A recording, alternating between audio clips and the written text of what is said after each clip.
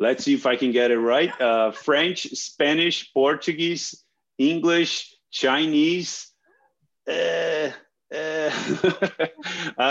Japanese. Let me see if there's anything else that I'm missing. And Russian as well. Yeah. Excellent, excellent. So I think that's such fantastic news, because there's a lot of websites, but there's not always translation, and it's so nice to have that in your own language. So I miss Dutch, so very sadly, but I can always help you with some translation there. Sorry for Saying Sorry Media presents the Purr Podcast, the best podcast for feline medicine and surgery with tips, tricks, and updates for the entire veterinary healthcare team.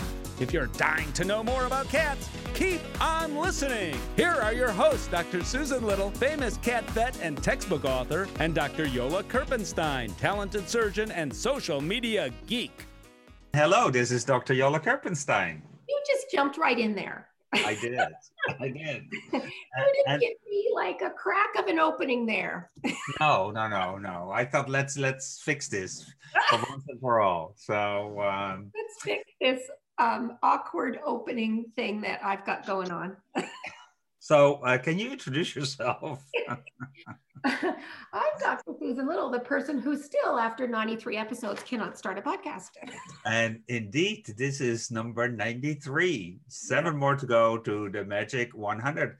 And as last week, we have an amazing guest, Dr. Paulo Stigall from Canada, talking about feline pain. And we had 2 more topics to talk about. So we talked last week about intraperitoneal local analgesia, or even intertesticular local analgesia, and opioid-free anesthesia in cats, which all has to do with his research. But Paulo is a multifaceted person, because he's also doing research in the feline grimace scale that is officially being published, validated, and now hopefully used by everybody in the world.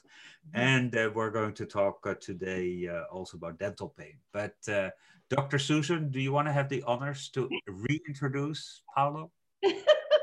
Yes. So if you weren't with us on our last episode, we have Dr. Paulo Stigall with us, who's very well known in veterinary medicine for his work on analgesia and anesthesia, assistant professor at University of Montreal, yay, Canada. And something I want to point out that we didn't mention last time, you have a book out with Sheila Robertson and Polly Taylor, right? On feline anesthesia and analgesia. Correct. Right, great book. So if you've not seen it, go track it down. It's called, do I have the title right? Feline anesthesia and analgesia, is that right? And pain management. Oh, and pain management. Okay, there you go. Feline anesthesia and pain management. So yes, I love that book. So if you haven't seen it, people go check it out. So Paulo's back with us, as Yola said, to talk about some new topics. So I have a question for you right off the bat. What's a grimace scale, and why do we need one? Hi, Susan. Hi, Yola. Great to be back. It has been a long week waiting for this new episode. And the feline grimace scale, it's a validated tool, validated, reliable, fast, easy to use, sensitive, specific for acute pain assessment in cats based on changes in facial expressions. That's what it is about. It was developed and validated here at the University of Montreal in my laboratory, and also in collaboration with different collaborators and researchers, many students and many people involved. It's a team effort. So what's a grimace scale though? Because that's kind of new to veterinary, many veterinarians, but grimace scales have existed before the feline grimace scale, right? Correct. So there are something called facial action units that, it's how you understand how a group of muscles or deep group muscles, they change according to negative and positive emotions. And this would be quite complicated to quantify and to score in clinical practice, for example. So feline grimace scales, they take in consideration what we call the action units, which is a simplifying method to look into this more different ways the facial action units the facts, as we call it. So they try to use specific action units. Sometimes it's 4, sometimes it's 5, sometimes it's 6, depending on the Grimace scale, in order to measure, objectively quantify pain in animals. And we were not the first one, as you mentioned, Susan. We had before the rat, the mouse Grimace scale, the rabbit, the horse, and a bunch of them. And we were kind of one of the last ones recently, as Joel said. Our article has been published almost a year ago, so hasn't been that long, but I believe that has made an impact in feline practice. Very cool. So cats are often last in many things, and we've certainly been late coming to getting tools for pain management. So why is that? Why do you think that is? I'm not sure what the reason is, but I think not many people, they study cats. Yeah. Like working with conscious cats, if you don't have, the means of doing, if you don't understand cats very well, if you don't apply cat-friendly practices and all that, they can be a challenge to work with, and people get frustrated very quickly. I really enjoy them and like them, but I'm not exactly sure why we came last. We took a long time because, the idea was always there in the back of my mind for many years when I saw these things coming out, the rabbit Grimace scale. And actually, if I look back in my lectures in 2015, I was already showing facial expressions of cats, talking about it and thinking there's something there that should be looked at. And then finally, we got the right group of people and individuals and collaborators here in Montreal, and with the right means of validating, making sure the instrument was appropriate for feline practice. And this is what we did here. And Paulo, I think that also used in babies, because obviously babies cannot talk to us. They scream, but you never know for sure what they're screaming about if they scream. So that is pretty well established that works in babies. And so I was really interested to see the work that you did in cats too, to see if we can find the same kind of correlation. Exactly. We've known for a long time, how negative emotions or even pain, it affects babies and all that, and how we've been using their facial expressions for better understanding, or even patients with cognitive impairment. You can use facial expressions as well to kind of take a look at how they're feeling. So the facial expressions, or the feline Grimace scale is a similar type of work. And of course, we're still learning about it. We've just published like maybe 3 or 4 articles, and there are a lot to come in the upcoming years, because especially as you mentioned, we have to understand how to differentiate these negative emotions like anxiety, stress from pain using facial expressions. And that's not an easy job. Yeah, exactly. So I have a cat coming to my clinic, and I want to evaluate the feline Grimace scale. So what should I do? So I think the first thing, if you are a veterinarian and taking this opportunity, I would like to invite you to visit the feline Grimace scale website. In that website, you can really understand in terms of what the tool is about, what the process was for development, validation, and what to look at. So basically what we had with the feline Grimace scale, we had the images of pain and pain-free cats that they were compared. And we always noticed that there were 5 features that were different, that we call action units actually, that were different between the 2 groups. So we're talking here about the ear position, the orbital tightening, the muzzle tension, the whiskers position, and the head position. And for each action unit that I just listed for all of you, you can give a score between 0 and 2. So 0, if that action unit, we call it if it's absent. So basically you have the ears facing forward, the eyes open, the muzzle relaxed, the whiskers loose and curved, and the head above the shoulder line. and up to the other extreme, or when you would be giving a 2 for each of these action units, in the case that the ears, for example, are rotated outwards and flattened, if the eyes were squinted, if the muzzle is tense, the whiskers are straight, and if the head is actually below the shoulder line or kind of tilted down. And based on that, if you have 5 action units, and you can give up to 2 for each of them, you can have a total score of 10. So what we noticed, what we found with the feline grimace scale is that once you have a score of 4 or higher, that probably indicates, using very rigorous statistical methods, that your patient is painful and you should consider administering rescue analgesia. I hope I was able to summarize this very quickly. That's great. And you mentioned your website. I think it's felinegrimacescale.com. Is that right? Right, yeah. I'm sorry if I didn't mention, maybe I just said there's a website, yes. But yes, felinegrimacescale.com. Yeah. There is in 7 languages, since this is an international audience, and we're adding very soon German and Italian. Wow. So what are the 7 languages? Let's see if I can get it right. French, Spanish, Portuguese, English, Chinese, Japanese. Let me see if there's anything else that I'm missing. And Russian as well. Yeah.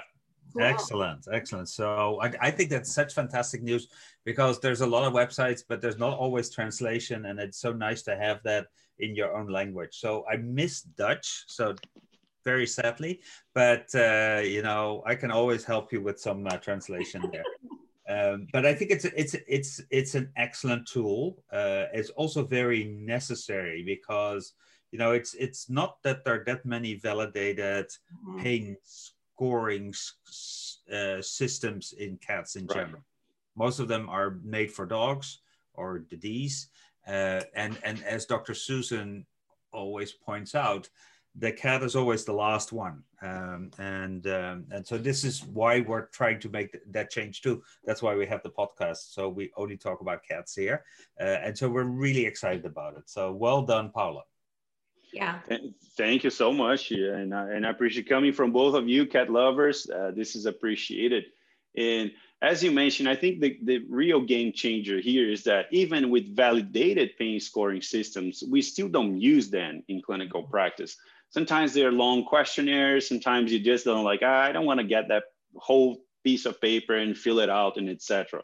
So from data that we have in the literature, is less than 15% of clinics that use pain scoring systems. And we're talking about the UK and places that are, you know, a really high level of education. So we wanted to come up with something that, you know, you can use internationally, because it's based on facial expressions. You don't need to read a bunch of stuff and all that. Something really practical, and something that, you know, provides guidance to veterinarians. Hey, there's something suspicious there. You reach the score number 4 out of 10. You should be thinking about reevaluating your cat, on considering treating with some analgesics. And you answered my next question already, which is, what is the threshold level? So for a lot of the pain scores, there is a level where you need to know that you probably have to intervene. Is that 4 in the Grimace scale? Exactly. So we, as I mentioned, we use some really rigorous statistical methods. It's called the receiver operating characteristics. And then you can plot the specificity and sensitivity of the scale. And something comes up and you come up with this magical number. And then from 0 to 10, there's the 4 that is kind of what we call the cutoff for rescue analgesia.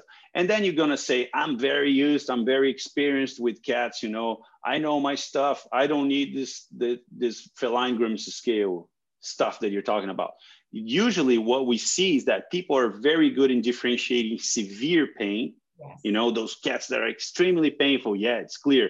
And those that are not painful at all. But there is a gray zone there, that's when we find that a pain scoring system like the feline grimace scale is gonna be very useful. I've been working for many years with cats, and there are still patients that I look at it and say, what the hell is going on here? Are they painful or just being cats, or are they stressed out, or what's going on? Yeah, I think that's a really good point, because I hear that from veterinarians too, right? And they'll say, well, I can tell when a cat's in pain, and they're not wrong. They can, but we're missing that whole kind of middle group, right? Who are painful, but not as overtly painful as more severe cases. And so it's time to up our game, right? And make sure we address those guys who are in that kind of gray zone, as you say. And the tool is great because anybody anywhere can use it, right? You don't have to measure heart rate, you don't have to measure blood pressure, doesn't require any equipment. It's quite quick to learn, like you very quickly get the hang of it. We incorporated the faces on our back of our anesthesia monitoring sheet. So it leads right into our post-op and our continued monitoring. And I mean, it's easy to incorporate. So boy, I think it's a huge advance. Very happy. Exactly. And the goal is to continue with what you're saying, like what we call a knowledge translation. It's how to get this tool out there. So the website is an effort for that. And we have a bunch of stuff coming out in 2021 that will make sure that we have this tool right in the hands of veterinarians out in the field. Yeah. Yeah, we'll publish some of the information that you give us in our show notes. So Dr. Susan Lowe always does a really good job there. And so if you have is the article available freely online, or do you have to be, okay. So we'll put a link to the article there too.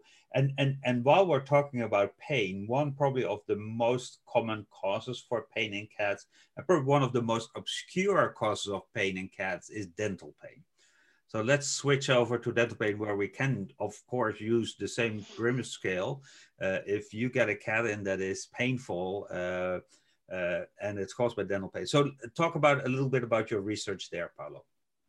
No, that's great. That's another topic that I've been passionate about.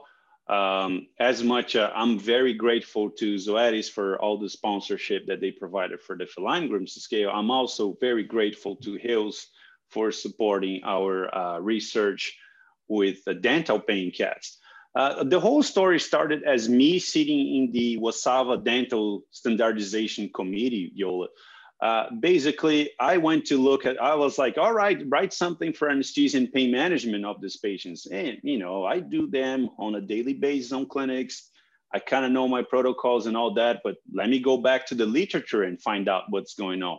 And there's almost nothing for dental pain. Yes, you do a local block and you see that if it works and if you decrease inhalant requirements, but almost nothing back there. So, and then we decided to come up with, there was a Japanese PhD student involved in this research, Ryota Watanabe, and then we basically decided to look into the whole thing about what are the behaviors, what are the analgesic requirements, the pain scores, how long are they painful for after dental extractions, how long do we need to give analgesics for, how does it affect food intake, and also their feeding behaviors.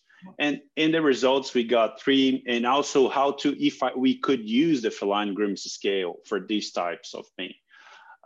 And the results are fascinating. I'm really proud of what we have accomplished here in the past 4 years, because some of these cats, we used to do dental extractions and send them home at the end of the day. And in our studies, some of these cats, they required analgesic administration 72 hours after the procedure. And, opioids. And in some of these cats, he would go home and you would give a dose of an opioid, hydromorphone, and you say, he's going to be better tomorrow. And he would come back and he was like, oh, squinting their eyes and all those facial expressions of pain that we discussed with the feline Grimace scale. And then throughout, and we hospitalized these cats for a full week, and they were shelter animals. So we could do that.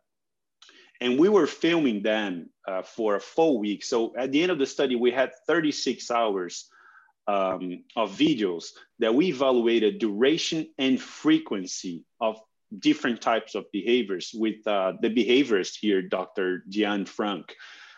Frank. And then basically it was amazing. We detected a bunch of pain behaviors. So for example, they have the cats with the oral pain or after dental extractions, they have difficulty grasping food. They will do some head shake much more often than the ones that are not painful. They tend to spend much more time in the back of the cages. They're not interested in playing. They look at the toy. It's interesting. They were kind of like, I wish I could play, but they can't. So it has been a really nice work that we've done together, and I'm very excited about it. I feel that we have some decent information now about multiple dental extractions in cats and how painful it is. That's very cool. It's a big impact for cats too, because I think any practice that sees a lot of cats, and of course mine see only cats, but feline dentistry is a big part of small animal practice.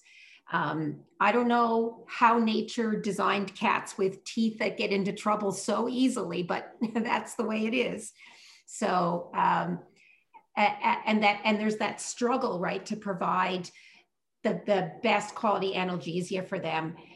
And a lot of the other pain scales, we were using one up until the feline grimace scale where you had to like palpate a wound. Well, you can't do that for oral pain, right? So that a lot of the pain scales that were really devised around space, because a lot of them were, right? They were very specifically devised around space. They don't translate well, whereas the grimace scale, it's going to translate. Yeah, and we actually, there is an article now published. It's all open access, the stuff that we do for the feline grimace scale, so people can just go and access, and there are videos sometimes attached to it. And we validated, and basically the feline grimace scale is a reliable tool for also cats undergoing dental extractions. So you should see the changes that you see in other types of pain also with the feline grimace scale, but also for dental pain. So, and what we noticed, what was very interesting, that sometimes they have a lot of edema around the mouth, that you could see, you know, kind of the muzzle changes and the whiskers changes. And we thought that it wouldn't be that reliable, but the results in the end were pretty good. That's amazing.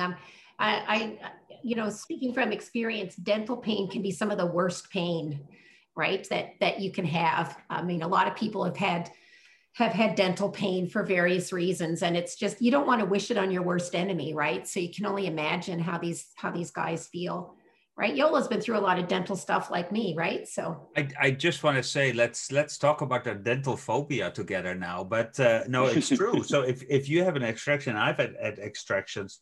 If you would touch me the next morning, I will hit you, you know. And I can't even imagine that people would think of, okay, we only do analgesia for 12 hours and then the cats will be fine. I think with surgery in general, I think people underestimate how important proper analgesia post-operatively is in general. But this is just ripping a tooth out of a bone socket, you know. It is primary bone pain that we're talking about. And as if that disappears in 12 hours is too ridiculous for words. So I'm really happy that you did that research and that you were able to see the changes. Because once again, there's not that many people that evaluate cats for these kind of things. So it's important to have that information. And it's also good to know that you were able to test and validate once again your grimace scale on these cats. You know, I would imagine that I would grimace after I had a tooth pulled too. You know? and why do we take so lightly? Why do you think it's all right to do a full mouth extractions and not to go into detail and talk about, you know, feline gingival stomatitis, that leaving out of those ulcers, open ulcers, bleeding ulcers every day of your life. Can you imagine all that? So this is a huge feline welfare problem that we need to tackle as a profession. It really is. And I'd just like to pick up on something that Yola said. As veterinarians are getting better in providing analgesia for cats, I think we still tend to underestimate how long they need it for after a procedure. So, you know, I see veterinarians having better uptake on multimodal protocols and, you know, some take-home analgesia, but I still don't as often as I would like, see them extending it out past a day or two, right? So, some of these cats with major dentistry surgeries, they're going to need analgesia. Like, you've seen them have pain for many hours afterwards. I think we need to send them home with several days. It's better that the owner has it and can use it if needed and on those last few days than to just have nothing. So the duration, I think, is still an issue. And it's still an issue for feline medicine in general, right? What are our options for long-term analgesia? Yeah. And then it goes back to how are you going to be peeling this cat after dental extractions, and how fun this is going to be for the owner, right? And what does work? Are we talking about tramadol? Like, good luck.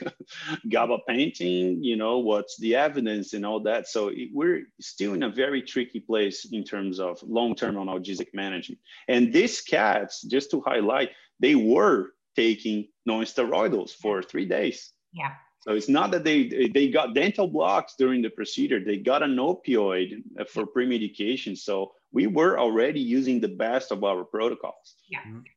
Yeah. I think like the transmucosal opioids were definitely a move forward there, right? Because you don't have to so much pill the cat. As long as you kind of get it in there, you're going to get some absorption.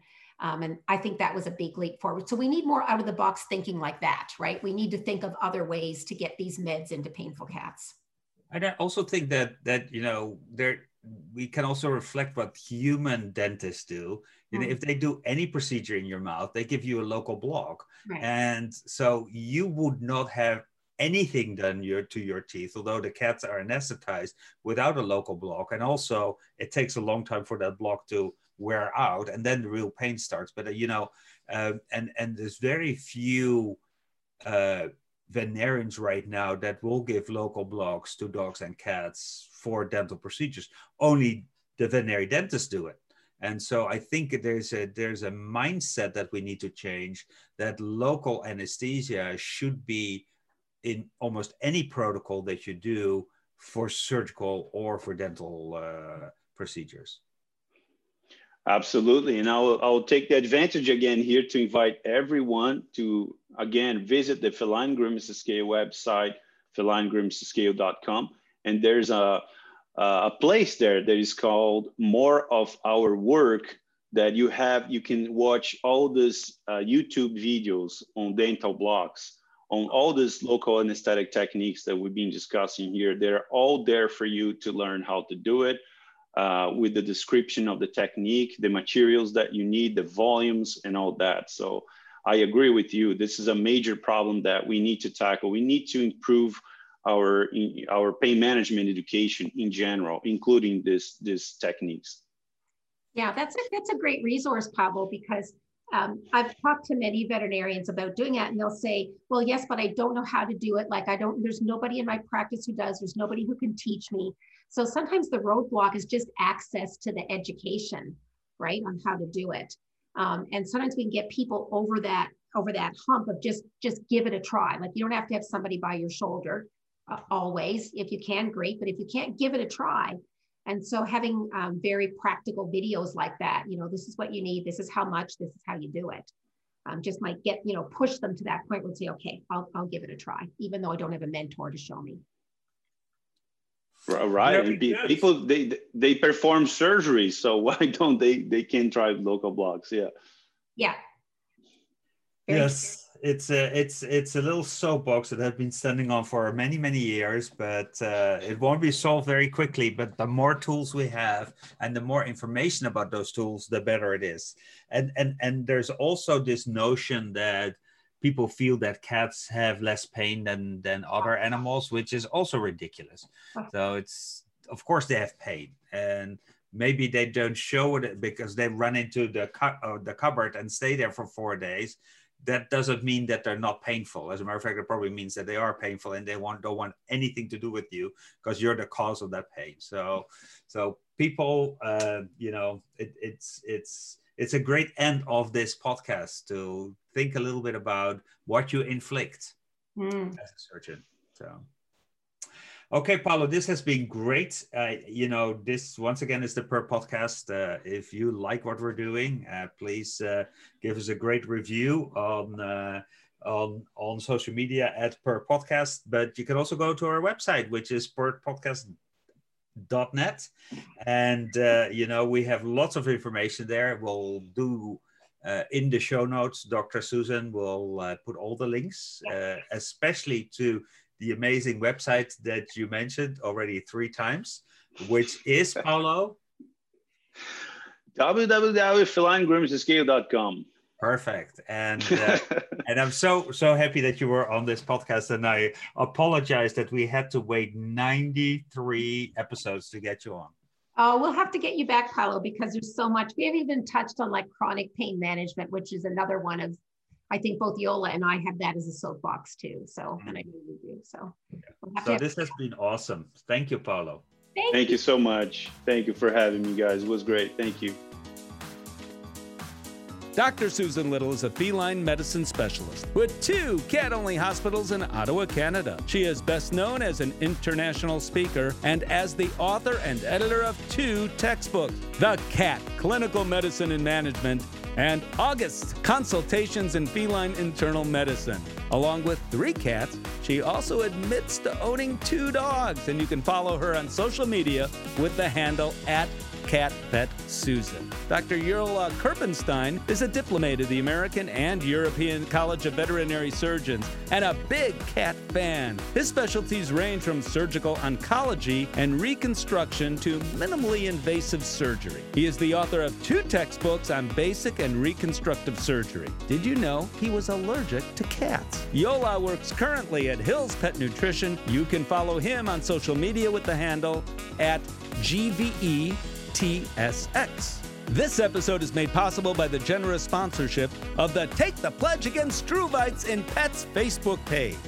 Did you know there are 3 easy steps to treat bladder stones in cats with lower urinary tract signs? Step 1 is to take a radiograph, and if there is a stone present in the bladder, step 2 is to use the Minnesota Urolith app for iPhone and Android to determine the most likely type of stone.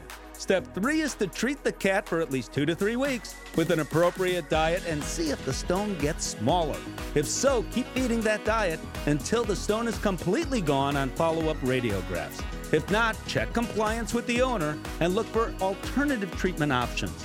Join veterinarians worldwide to take the pledge not to remove struvite stones by surgery anymore. The opinions of this podcast are those by Dr. Susan Little and Dr. Yola Kerpenstein. Veterinary medicine is a complex profession, and often there are multiple diagnostic and therapeutic options for different disease processes. If you're a pet owner with questions, please go to your local veterinarian. If you're a veterinary professional, ask your questions on our Instagram page @PerPodcast.